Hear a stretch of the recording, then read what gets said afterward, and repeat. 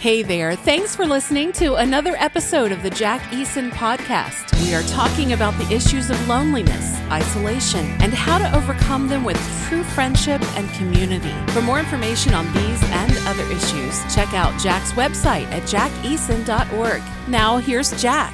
It's Jack Eason, and we continue our discussion about loneliness and friendships and community.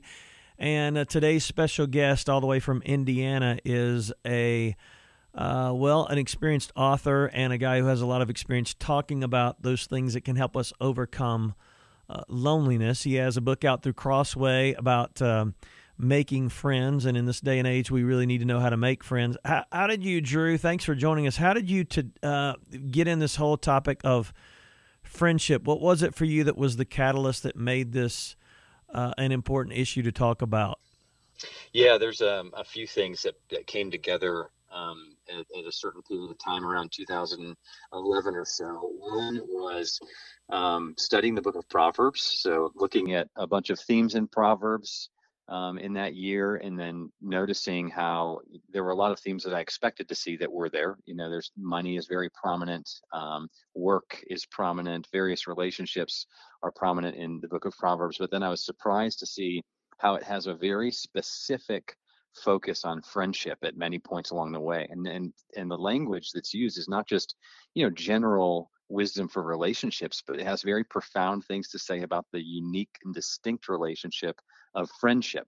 And so as I considered those, I realized that there's some really profound and pointed statements made about friendship, and it was challenging to me and some of my even understanding about friendship. And then as I was thinking about that, I went to John 15, where Jesus is gathering with his disciples the night before he's crucified, and he's really opening up his heart to them to explain to them what's about to happen, because they've never really picked up the clues and the statements that he's really made about the cross.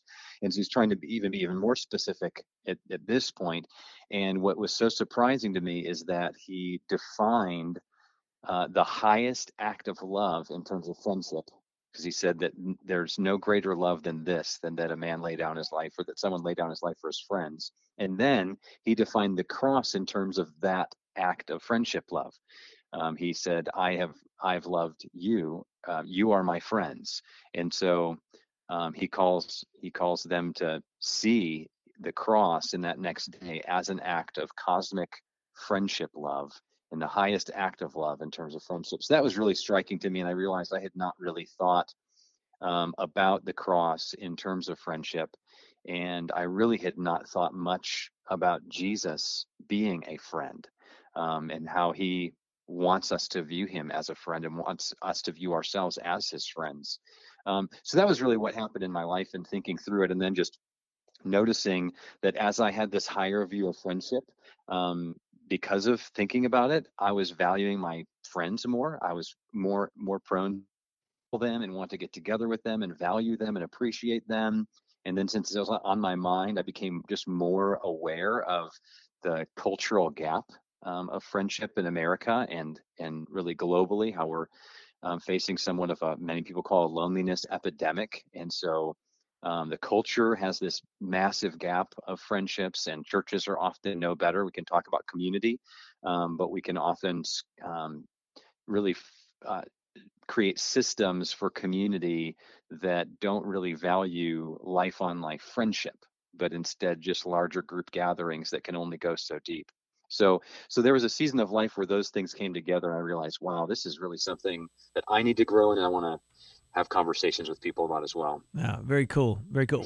What do you think it is, a generational thing? I mean, I know in my study through this, we've looked a lot at millennials and Gen Z who seemingly have this issue with loneliness and making friends, but I know folks in their 30s, 40s, 50s who also struggle with making friends. Is it generational? Is it technology? Is it culture? I mean, I know all those things kind of play into it. In your experience, what are you seeing? What are some of the triggers or things that you would say are a part of this whole deal with loneliness? Yeah, I think certainly each generation seems to have certain strengths and weaknesses when it comes to this. So there's certain ways in which younger generations are doing friendship better than previous generations or the most recent ones, as far as valuing friendships and relationships very highly.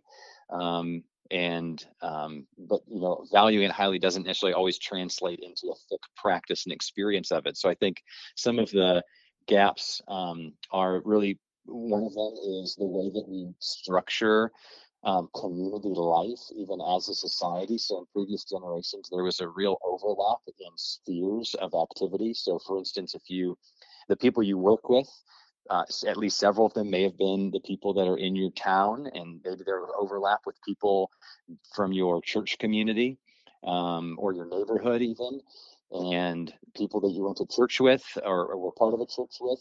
They're going to overlap from people that were in your neighborhood or the workplace or where you shop and eat through the week. And then now those spheres are increasingly separated. So people can have people that they work with, and they would never see them outside of the context of work because they're commuting far to see them. And some people are driving for a church community, and therefore the people that they are at church events with, they'd never see in their neighborhood or out and about around town or in their workplace.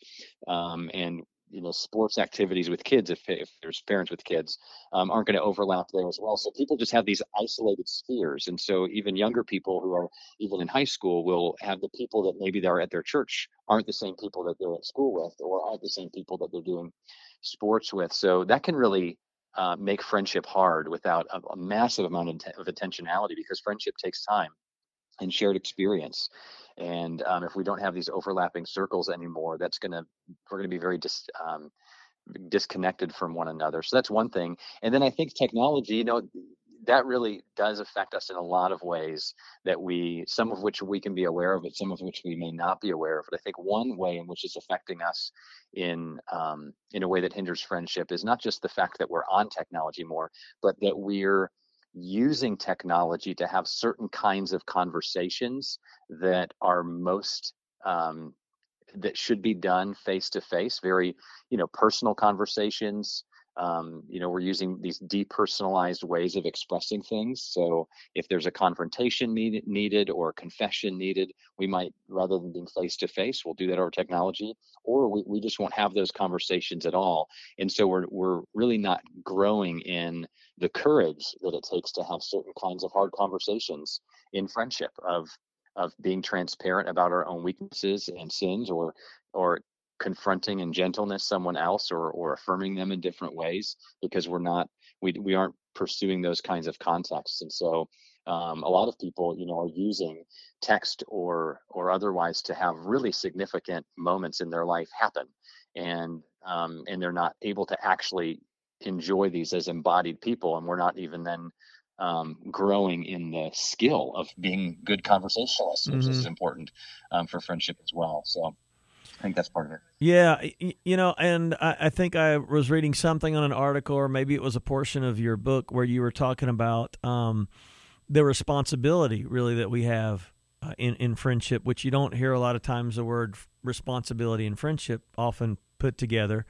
But when you think about this deal with responsibility, which is especially, some would say millennials, Gen Z, whatever, I think we all struggle with that issue of responsibility in some way or form. But what is that part of the of the equation in friendships, and how have you discovered that there is a responsibility if you really want to grow in friendship? Yeah.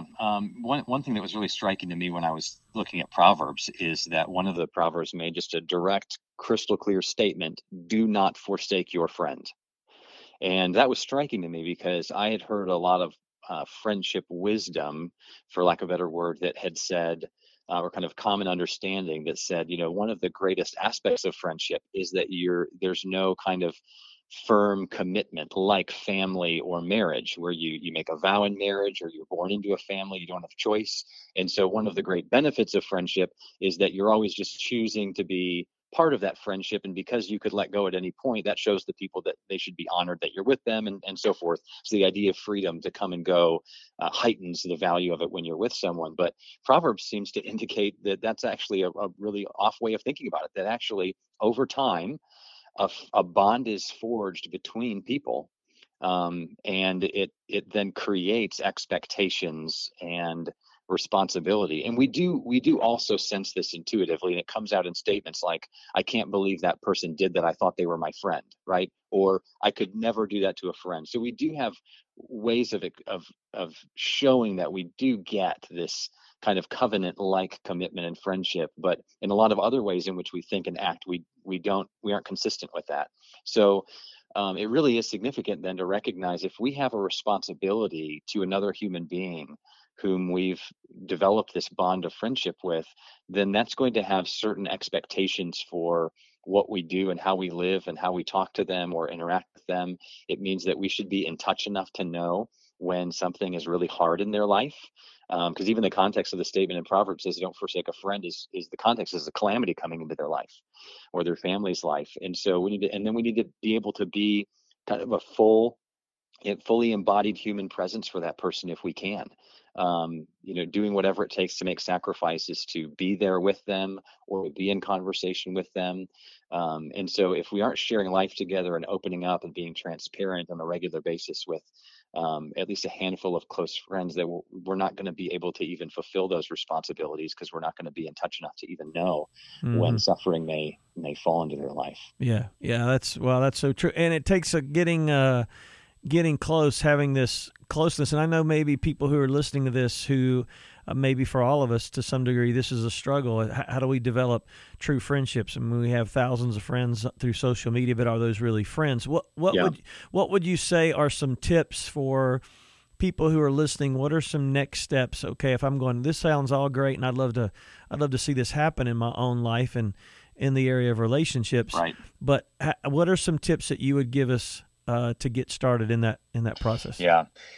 So a couple things come to mind, and I feel like I'm always having to reassess my own life and think about what's the next step. So I feel like we all should be thinking in these ways of having a current sense of where am I at right now in with friendships, and what's the next step I can take. So we should all be kind of thinking about this, and a few of the key steps that we can take. One of them would be, to just think through, maybe even write down, who are the few people that are closest to you, that are your friends or have been your friends or you'd hope to be your friends, that are close enough there. And then for each one, think very concretely, what's one next step that I could take to strengthen that friendship? And the next step could be one of a few things. For instance, getting together face to face, or to do some activity kind of side by side, is a great next step. So getting together for a meal, I think you can make a case even from the Bible and of course culturally through the world, that getting together face to face around food is actually one of the primary ways in which we grow as friends and as community. So having a meal together, inviting someone over, or going out with someone for a meal is a great next step. And then when you're with someone, a great next step is to think, what is one question I could ask to take this conversation one step deeper? Because very often our friendships stay superficial for lack of intentionality of just moving conversation a step deeper. And one of the best ways you can do that is just by asking an intentional question about someone's life, what they're thinking about, what's on their mind lately. How's life going? Something that gets them to think big picture life, and then just keep asking questions about it and stay curious. So I think those are key things to do in order to take a step forward. Just think about individual people and what's one step you could take to get face to face with them and move conversation. Yeah, just being intentional, I think, and that's such a good word. Most of us really don't think from that perspective. If someone wanted to get more information about how to really engage in growing friendships and making friends, I know you've got, of course, the book out through Crossway, but how could somebody get a hold of you if they wanted to reach out, more questions, or follow up with you? Sure. Yeah. You can find me on Twitter at Drew F. Hunter, or that'd probably be the primary way to do that. And of course, you can grab the book Made for Friendship and unpack a lot of these things in that book as well. So. Awesome. Good deal. Hey, any last words just about this whole thing, especially about friendship, that you would share with us before we let you go today? Yeah, so I think that the key there is to recognize that, friendship is about, C.S. Lewis said, you find a friend when you're having a conversation and one of you says, "What, you too?" Which is a way of saying we have something unique in common. And the greatest resource for friendship is really Jesus Christ, because it means that you can have all sorts of differences with another person, politically, ethnically, socioeconomically, age, and if you have Jesus in common, then you actually both share the truest friend, and you're becoming like him by his grace and his spirit's power. And so you already have the main thing in common, and so that's a commonality that you can unite around and have the deepest of friendships around. And then there's another resource for friendships that Jesus provides, and that is that Jesus himself, he says, "You are my friends." So he makes us his friends, and what that means is, if we recognize that Jesus is our truest friend and we actually walk in friendship with him in a moment by moment, hour by hour kind of basis, experiencing him as a friend in reality, that actually fills up our need for friendship to such a degree that then we can enter into conversations, enter into rooms, enter into gatherings, and we can be moving in toward people without this sense of neediness, without the main thing being on our mind. I need a friend. I don't want to feel lonely. I hope someone pays attention to me. Who do I know here that so I don't feel excluded? Instead of those thoughts, we can walk into a room and think, I already have my truest friend with me, and therefore, who can I befriend in this room? Who might be lonely in this room? Who might need my friendship right now? And so we're filled up to give rather than get, and that actually makes you into the truest kind of friend, anyways. Less needy for friendship and more able to give to others, and that's how you become the better friend, anyways. And that's very much like Jesus, and so we become like him in that sense as well. Wow. Such good stuff, Drew. Thanks for, again, your time today. I know you're busy. And again, if you want more information about Drew, you can hit him up on Twitter, Drew F. Hunter, and check out his book through Crossway. If you want more information about how to find out developing friendships in community, be looking for the book, The Solution for Loneliness, which is coming out from Ravel, from myself in October of 2020. Check out the website, jackeason.org. Thanks for your time today. Thanks for listening to another episode of the Jack Eason Podcast. Be sure to check out the website for blogs, videos, and more help on the issues of loneliness, friendship, and community. To get updates on the release of Jack's new book from Ravel Publishing, sign up for an email alert at jackeason.org.